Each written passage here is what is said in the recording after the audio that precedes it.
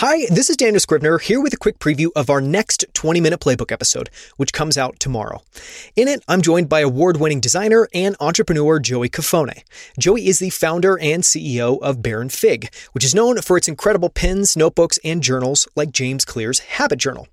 He's also the author of a brand new book called The Laws of Creativity, where he breaks down creativity into 39 laws that anyone can follow to become more creative.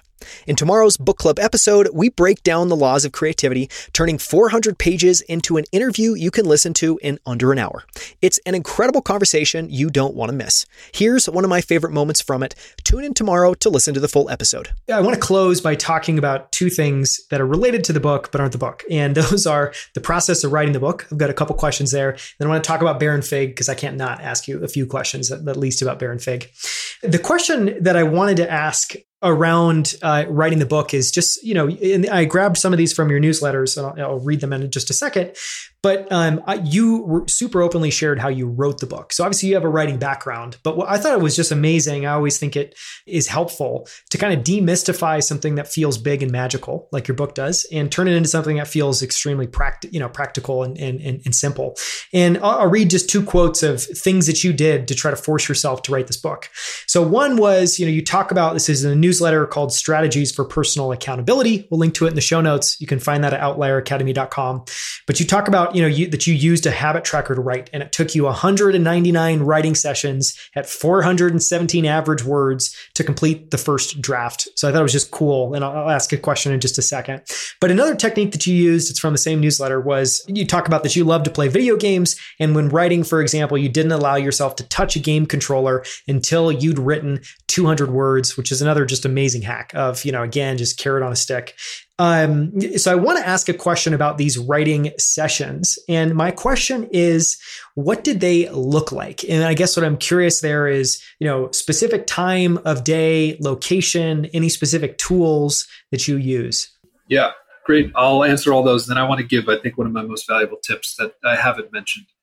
So also, well done on, you really did the work to pull value out of a conversation. So major props. Thanks. I appreciate it.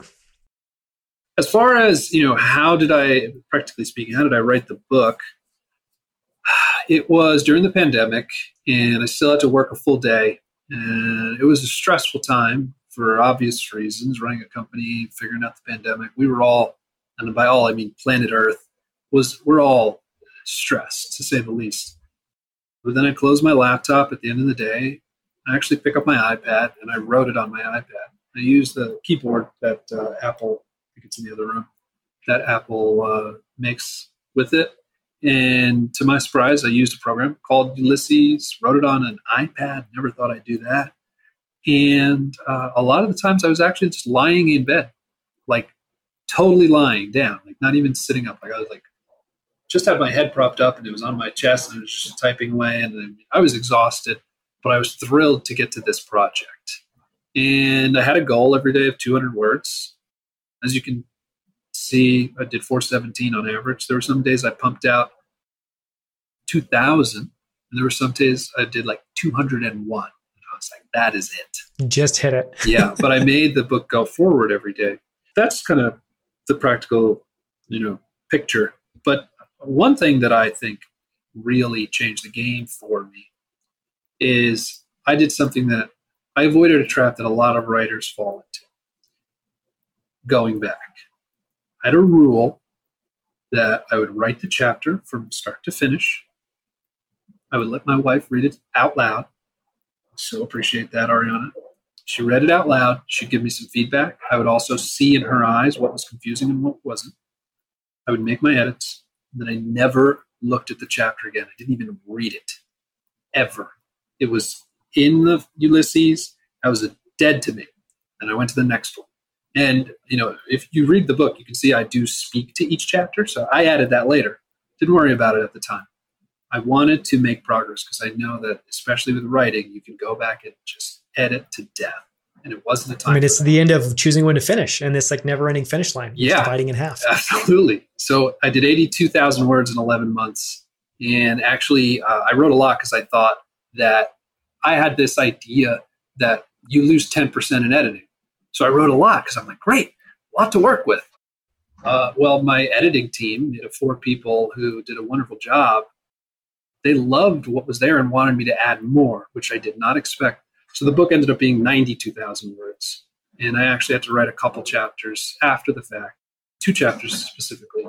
And it was an amazing experience. Nothing I want to do right now. Again, I could give that like a decade. You're taking a break. I'm taking a big ass break. You can come back. It was rewarding. And so the biggest tip I could say is, like, if you're writing something, you know, whatever section or chapter you're on, don't go back once you write it.